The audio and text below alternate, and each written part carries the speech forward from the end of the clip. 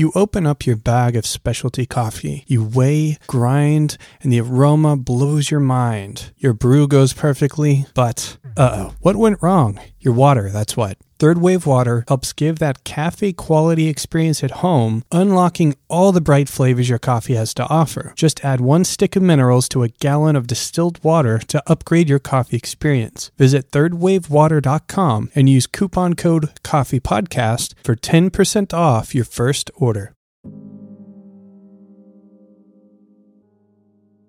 Before a coffee tree's burgundy red cherries ripen, there is a long journey of deep, unseen growth within the plant that only becomes visible with a fleeting bloom of white, fragrant as the hard flowers. Human ripening requires the same extensive and beautiful process of quiet becoming, often in the face of the unknown. What you just heard is an excerpt from Chapter 3 of the We Belong Anthology of Colombian Women Coffee Farmers by Lucia Bawot, our guest today. When was the last time that you sat down and thought about where you come from, your heritage? What were your grandparents like? What did they accomplish? And how did that impact your life? And how does that maybe play a role in who you are today? Lucia starts us off in this first part of our interview with her as we explore her past, beyond her past. In fact, we go back into the stories of her grandparents and what it meant to be coffee producers. Stay tuned to the end of the episode to learn how you can win a copy of We Belong from the Coffee Podcast partnered with Lucia Bawot. Well, welcome to the show. I want to dive a little bit into your background. I read that there's some coffee in your background, but tell us a little bit about yourself. How did you get to where you are today, and how does your life relate to coffee? Yeah, that's a long story, and one I never thought I would be sharing. I never thought I was going to be working in coffee. So I do have a coffee background on my mother's side of the family. I'm born and raised in Colombia in a region that is called Quindío. It's the smallest state in Colombia. My grandparents on my mother's side, they were both coffee farmers and they grew up in coffee farms. And then they both moved to Quindío. They're from other regions, so Antioquia and Caldas.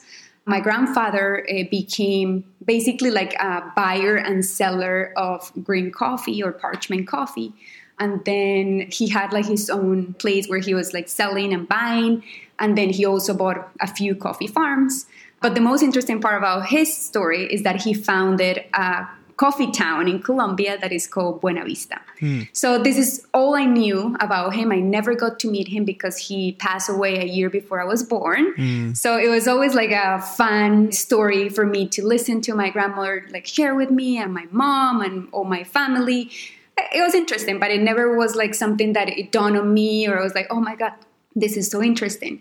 And then with my grandmother, which is something really interesting, is that she was also a coffee farmer. She used to tell me a lot of stories when she was little, picking up coffee, when she had to cook for the workers in the farm, and that she had to cook for 45 workers when she was 10 years old. Wow. Yeah, and she always repeat the same stories to a point that we were okay, can you tell us something new? And it was always about my grandfather. He was the hero of the family. Because he was a pretty inspirational person. He was pretty open-minded, and for him it was really important that all his daughters got educated. So I was so weird. He was born in 1896. So that's why I think it's this whole idea that my grandfather was the hero has been a thing in my family. Yeah. And I'm telling all of this just to summarize it to that when I started writing We Belong and creating the content for the book, I realized that I basically never honored my grandmother. I never thought of her as a coffee farmer. I always saw her just as a loving grandmother. And this book really opened my eyes to see, oh my God, she's in fact a coffee farmer, and she embodies a lot of the things that I found in the stories of the women that I interview and photograph. So yeah, that's my coffee background. And then how did I get into coffee? So that was my background, and I knew that was part of my history, and I had ancestors related to coffee. But in my family, my parents had nothing to do with coffee. My mom had a transportation company in Colombia. So for us, it was all about transportation, just cars and buses, and it was so different. different. In my house, we didn't even like care so much about coffee or drinking coffee, really. Many years went by and I ended up going to Buenos Aires, Argentina to study. And when I was there, mate was my staple beverage, like what I was drinking all the time. It was all about mate. Yeah, it's pretty hip. Yeah, exactly. And that's what people drink there. And for me, it was not a coffee at all. Yeah. But a year before I was about to finish my degree, Olga Cuellar, I don't know, maybe you've heard of her. She is the daughter of one of my mom's best friends. And she works in coffee. And she's like, she used to work for Sustainable Harvest. And now she has her own company in Colombia that is called Promising Crops. So she reached out to me on Facebook and she told me, I really like your work. At that time, I really wanted to become a fashion photographer. So different. So she just reached out to me and she was like, I love your work. I would love to see if there's like maybe an opportunity for you to come as a volunteer, as a photographer, like a volunteer photographer for Let's Talk Coffee. Cool. And at this point, I didn't know anything about Sustainable Harvest, Let's Talk Coffee. I didn't know much about coffee. And I was like, okay, yes, let's do it. Like, that sounds fun. I was like 20 years old. I was like, yeah, that sounds really fun. So we tried 2 years, but David, he thought I was really young. And he was like, no, I think she's really young. We have to wait a little bit more time. So finally, the last year of university, she reached out to me again and she was like, let's try again. So I sent my CV, my work, everything, and I got when the Let's Talk Coffee was in El Salvador. Okay. So I ended up going to El Salvador. Nice. Basically, that's when I saw how crazy big this industry was. Like, it was the best way of seeing coffee so quick, because like when you go to Let's Talk Coffee, you basically see people from the entire supply chain. You see producers, but then you see roasters and you see like everyone in the supply chain. That's really when I saw like, wow, this is so interesting. And people were so open. They were so welcoming. Yeah. I was asking a lot of questions because I didn't know anything. Yeah. I'm sure you were learning a ton. I'm curious for you in that moment, just thinking back to your grandparents, was it kind of this major connection point for you? Did you connect the dots? Was it revolutionary or did you just kind of like step in and go, oh, wow, this is big? Yeah, no, I don't think I connected the dots there. It was more like, wow, there are other industries where I can pursue photography. Yeah. There are other industries where there are a lot of people involved and people that are passionate. So I think for me it was that. And then I was going as a volunteer, but I was also assisting the main photographer, which is a New Yorker. His name is Clay Ennis, and he's like pretty well known because he's like the photographer for this action movie, like Sucker Punch, Superman. Like, he's the one like creating the posters, like the photos. So at some point, I sat down with him and I asked him, I was like, hey, like, you have way more experience than me. I just want to ask you for an advice. Like, I'm almost done with my degree and I really don't know where to go from here, right? I feel like everyone, when they're finishing their degree, they really don't know what they want to do. It's like everyone is so lost. It's like, so what do I do next? I spent 5 years learning so much, but I don't know where to go. Yeah, it's a big transition, isn't it? Yeah. So I asked him, I was like, what do you think I should do? I'm interested in fashion photography, but I would like to move to New York. And I think this is the dream for a lot of photographers that want to pursue fashion. And he laughed and he looked at me and then he was like, he pointed at the people. Like, we were in a conference room and there were a ton of people just sitting. And he pointed at like the people and then he said like, here, this is your future. And I was like, what do you mean? And he was like, coffee. Coffee industry needs creators. It needs artists. It needs people that can be the bridge to connect this beverage that people enjoy so much, but they still know so little about. They need people that are willing to tell stories. Because like, if I was you, I would pursue coffee photography. Yeah. And that was the greatest advice. So I went back to Argentina and I was like, well, I guess this is what I want to do. But I didn't have any photos of any, like, at this point, I hadn't even been in a coffee farm in Colombia. My first time going to a coffee farm was during that event. Oh, wow. Which is, it's pretty crazy. So I was like, oh my God, what am I going to do? In Argentina, they don't grow coffee. So when I went to Colombia for vacations, I made this whole strategy that I was going to visit farms, and I reached out to a few of my mom's friends that I knew they had coffee farms. And I just went there and took photos. And really, that's when you were asking me if I was connecting the dots or like this family history. I think that's when that happened. When I went to these farms and I started photographing pickers and just like seeing a farm, right? Like, and seeing it through my lens, that's when it dawned on me. I was like, wow, this is what my grandparents used to do. Cool. And then after that, I worked for Sustainable Harvest for a year. But not as a photographer. I work in like more like the logistics of the Lesto coffee. Oh, okay. And after that, I decided to pursue my own like freelance career. And it's been 10 years since I work in coffee, and I had the opportunity to work for more than 12 leading companies in the coffee industry, Cool. traveled throughout like Central and South America, visited more than 600 farmers. It's been delightful. It's been a journey. And really, as I mentioned at the beginning, I never thought I would be telling this story that I am a documentary photographer. I never thought that was going to be my future when I was 20, living in Buenos Aires, Argentina. Yeah. Wow. Yeah. What a story from where you were to where you ended up, and then connecting the dots, ending up in coffee. I mean, we're going to get into more of We Belong here in a second. Sure. I want to ask you just two more sort of background questions. The first one is the Entre Campos travel, is that related to your parents' business, or how does that relate to the story? That's a great question, and this is a question I've never got asked before. So Entre Campos Travel was a tourist company I had. So after I stopped working for Sustainable Harvest, I moved back to my hometown, trying to figure out what to do. And then I decided to create a tourist company that facilitated trips for foreigners, most of them Americans, to go to Colombia, but to fully experience and immerse in the Colombian culture. So we offer like different activities like dancing lessons and painting lessons, and they were all connected with like artisans and locals, right? Very neat. And then I brought photography into the project because what we did is that we hire a photographer that will document the whole trip. So people didn't need to have their phone or bring their cameras or worry about taking photos. Yeah, what a great idea. Yeah, so I had that company, like I think for 2 years. Then I sold the company because I wanted to pursue coffee.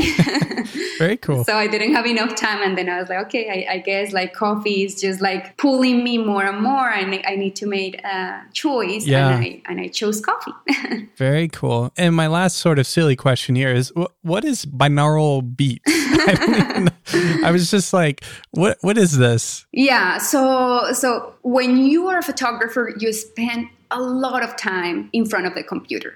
A lot of time just editing and editing and editing and editing. So one day I stumbled upon this article where they were talking about binaural beats and why it's like really a good way to get your mind to reach a certain mental state.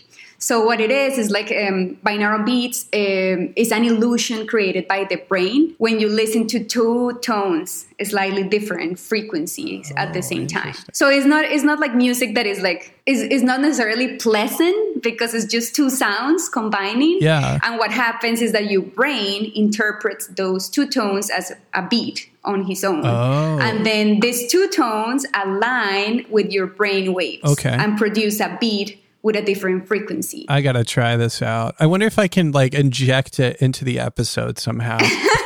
Yeah, and what it does is like your brain activity matches the frequency set by the frequency of the beat. And this get you to reach a certain mental state. So it can be like just concentration. It can help you with stress. It can help you like if you want to meditate, you can listen to it. But you really need to wear headphones because you're getting two different tones. So you cannot listen it without headphones. Okay. And there are many. So there's like beta, alpha, theta, like all these different sounds. And yeah, it's like a good way to help your brain reach a certain mental state. I'm going to be so embarrassed if everybody knows about this and I'm just like living under a rock.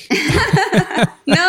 And I think maybe people do listen to it, but I don't think people understand well what it is. Okay. But yeah, it's pretty interesting. It's even being used for therapy, like for mental health. Yeah, I was wondering about that. Okay. Yeah. All right. Well, we're gonna step away from that. I want to talk about We Belong. So why did you choose the title? Ooh. Well, after finishing We Belong, I now realize why I named it We Belong. But to be completely honest with you, that name came out of nowhere. I remember I was sitting in my parents' house in Armenia when this idea just became an idea. It was like a vision. It was like so unreal. I was like, this is not going to happen. This is going to take me years to make a book this seems so daunting and so big. So I remember sitting, I was like, well, I guess I need to name this project to start working on them. And then I was like, well, I've been feeling, since I started working in coffee, I felt like an outsider, right? Because yes, I love coffee. The more I work in coffee, the more I wanted to learn. So I took like barista courses, cupping courses, sustainability courses. But still, I felt like being a photographer and a filmmaker, it was not gonna grant me the key to belonging to the coffee industry because I was just the photographer. I was not a coffee person. And that's all the comments I got and the sense I got from everyone in the industry. I was like, well, I guess I don't belong to coffee. And then I started looking at my portfolio, trying to figure out, okay, what do I want to do? I knew I wanted to make a book, but I didn't know exactly about what. And then flipping through my portfolio, I realized I didn't have any photos where the women were the protagonists of the stories. They were in the photos. They were in the family portraits. They were in photos with their partners, but never like, they were not the ones like telling the story. So I was like, oh, they feel just like me, unrepresented, invisible. So that's when I was like, we also belong to the industry. And that's when I thought about this idea, we belong. But now, after finishing the book, it's like even more powerful because there's this quote by Liz Foyslin, and she says that diversity is having a seat at a table, that inclusion is having a voice, but belonging is having that voice be heard. So I feel that's we belong. We belong is the space where finally these women, these coffee farmers and coffee pickers get to speak up, tell their stories, have a voice, and more importantly, these voices are finally being heard.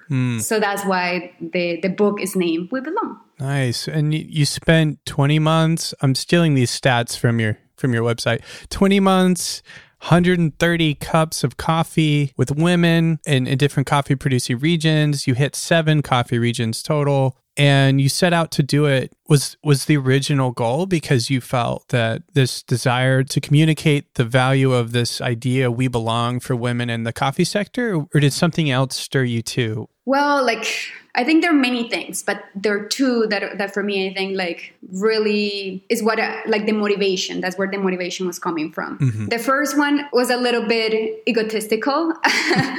I felt like all the work and my portfolio, it was not my own. It was my clients' work. It was their vision. It was me capturing what they wanted me to capture. So I felt like this frustration throughout these years working in coffee, where I was like, this work, it doesn't represent who I am. I have things to say. I have opinions that I've been creating and building and constructing for all this time. I want a space where I can share how I feel about the industry and in a more artistic way. So that was one of the biggest goals behind making a book. And the second one, as I mentioned before, I knew there were a lot of women behind our cup of coffee every morning, right? There were a lot of women because I've seen them. And because when you go and read all these studies, it's pretty clear that in all the coffee producing regions, women are the ones doing most of the labor at the farms, all the coffee activities, on top of taking care of the children, on top of taking care of the household, cleaning the house, cooking for the workers. So for me, it felt like a responsibility as a Latina, as a woman,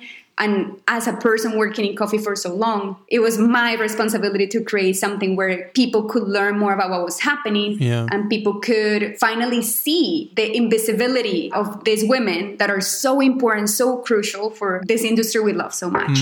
So I think those were the two main reasons why I decided to create this book. Yeah, very cool. It's almost poetic. Your family's history in coffee, your grandfather, your grandmother, and then to sort of carry on a legacy of coffee that does something like this, highlights the women in coffee. There's just something really poetic there. I can't quite put my finger on it, but yeah, it's lovely. No, I agree with you because at the beginning I mentioned how now I recognize and I feel kind of guilty knowing that for the longest time I didn't pay attention to the stories my grandmother was telling me and I didn't honor her for all this hard work she did. So really, when I was like halfway to creating the content for the book, I remember just sitting in a cafe, just like digesting all these interviews that were so heavy and thinking, I've heard this story before. It was repetitive. Each interview, every time I was like taking notes or writing, I was like, I've heard this before. I heard this before. And it dawned on me that it was my grandmother. So I do agree with you. It's kind of poetic. Like she kept telling me these stories. It was like, as I mentioned before, it was like kind of annoying. It was like, can you tell me something different? But she kept telling me about what she did in the farm, that she has to carry all these heavy like baskets full of like coffee cherries, all these things. And for me, it was just like, oh, okay, whatever. But now I'm like, that this makes all the sense in the world. Like she just knew that at some point it was going to be my responsibility to become an artist and then to have this platform to give these women, uplift their voices. So yeah, I agree with you. It's so poetic. Yeah. And two, at least this is true for me, I tend to talk about things like if I'm telling stories a lot, it's stories I really cherish or stories that I take a lot of pride in. And so it sounds like your grandmother must have had a lot of pride in her work. Anyway, you took over 100,000 photos, which I'm thinking for myself wouldn't be hard to do. For me, I'd just have to hold the button down, and I'm not a photographer. I wouldn't know what I was doing, but I'm sure these were very intentional shots, trying to capture the right thing. 100,000 photos. That's a lot. I have two questions for you. One of them would be, were you nervous about losing? I mean, you're out in the coffee farms, you're around, it's kind of damp, it's kind of humid sometimes, I would have been nervous about that. And then I also want to hear about your process. How did you get down to the 270 or so in the final book? I remember telling my husband every time I came from a trip, just like, oh my God, what am I going to do with all these photos? What if I lose a hard drive? What if just the hard drive just like stops working? What am I going to do? So I had this constant anxiety of like just copying and pasting and like having folders in different like devices and in different hard drives because I was like, what if I lose all this work? What am I going to do? So that was definitely something in the back of my mind. Always. So then I put it in like a iCloud and Dropbox, and still I woke up and I was like, is everything there? Did I lose anything? So yeah, for sure. That was like, it was really funny. Yeah. I never thought I was going to take as many photos, but I think it was also this pressure of doing something for the first time. This is my first book. And more importantly, this is my first time really seeing my work like with a narrative, right? Because I always take photos and then clients use it as they please. But I never took the time to see my work and try to create a narrative. And that was tough. It was really tough. So I think it was also this pressure of like not knowing if I was taking enough photos or if the photos were worth publishing. So I think I overtook photos because of that anxiety of not knowing what I was doing. Yeah, I've been there. But I think like you have to take action and then try things and learn in the process. And I think that's the beauty of creating something for the first time. You don't know anything. But once you're done, you realize how much you learn and how clear things become to you. It's like, oh, now I know how to make a book and I can make it better. So for me, that's the greatest gift I got from publishing this book. And then in your question regarding how did I choose the photos, I think before I talk how do I choose the photos is how did I choose the stories? Because I visited 62 coffee farmers and coffee pickers, but only 25 made it to the book. And this was something that I was pretty like honest and clear in every visit. I told them, I'm making a book. I still don't know how I'm going to structure it, but I'm sure that not all the stories are going to make it into the book. So they all knew this. I do have like a full spread where I have a lot of Polaroids of the women that didn't made it into the book. They were not showcased and they don't have their story, but at least to have like that photo there to say you were part of this, right? Yeah. So that was the first thing. So choosing the 25 stories was really tough. And how I chose those stories is I went through a process of just having everything on my wall. And it's important to clarify that I was in Colombia. I was traveling constantly and I was moving with my husband every 1 to 2 months to a different city. So we were on the move while I was making this book. What I was trying to not only create the content, but structure the book. So I was traveling with all this like post-it notes and little photos, and every apartment we live in, I put everything on the wall and I started just seeing, okay, these two have similar stories. This one is so different. This one is really important to tell. So that was the first approach. And then little by little, I started seeing like common topics or common issues. So there were a lot of like human, like my project is a lot about human exploration rather than just like coffee farmers and their stories and growing coffee. No, it's about who these women really are and what they've been through and how did they made it to this point in their lives. So I started realizing like there were a lot of stories about childhood. There were a lot of stories about like human flourishing and resilience. There were a lot of stories about like domestic abuse, sadly. So I started just grouping those women and grouping them. And then I was like, okay, one of these women is the one that represents this topic the best. And that's how I chose the 25. And then it came the moment when I had to choose the photos for the book. And this is where I really leverage and work side by side with my teams. And this is something I haven't gotten the chance to talk about more or enough.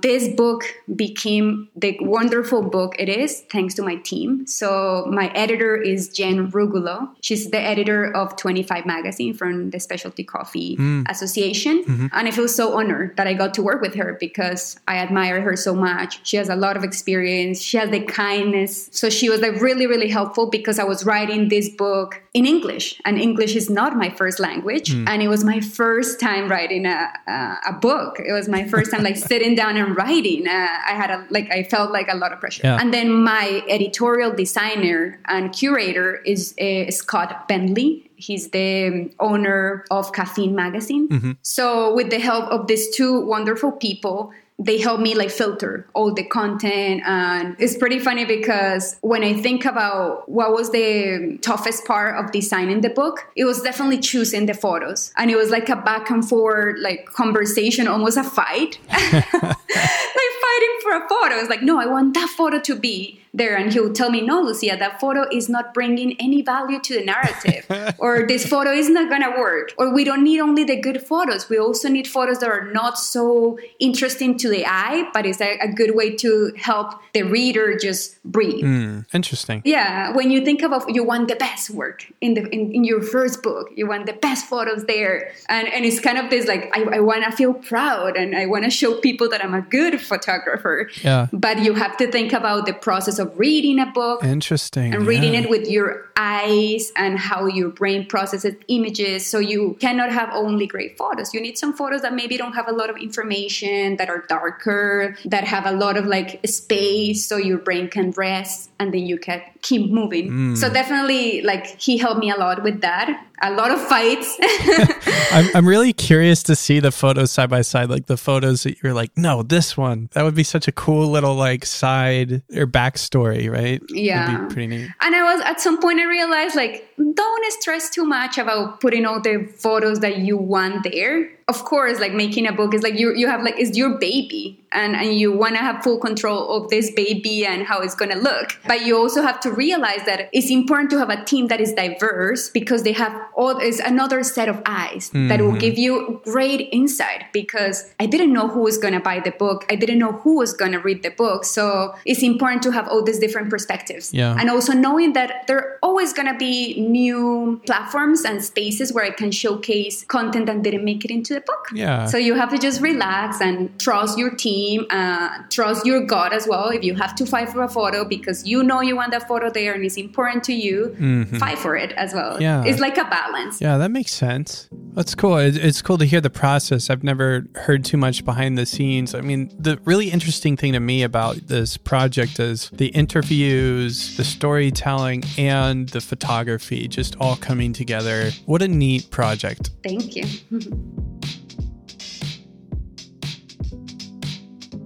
I find that in my own youth, I forget to reflect and appreciate with any kind of gravity the people who came before me. There have been so many who have had an influence on my life, many whom I've never even gotten to speak to.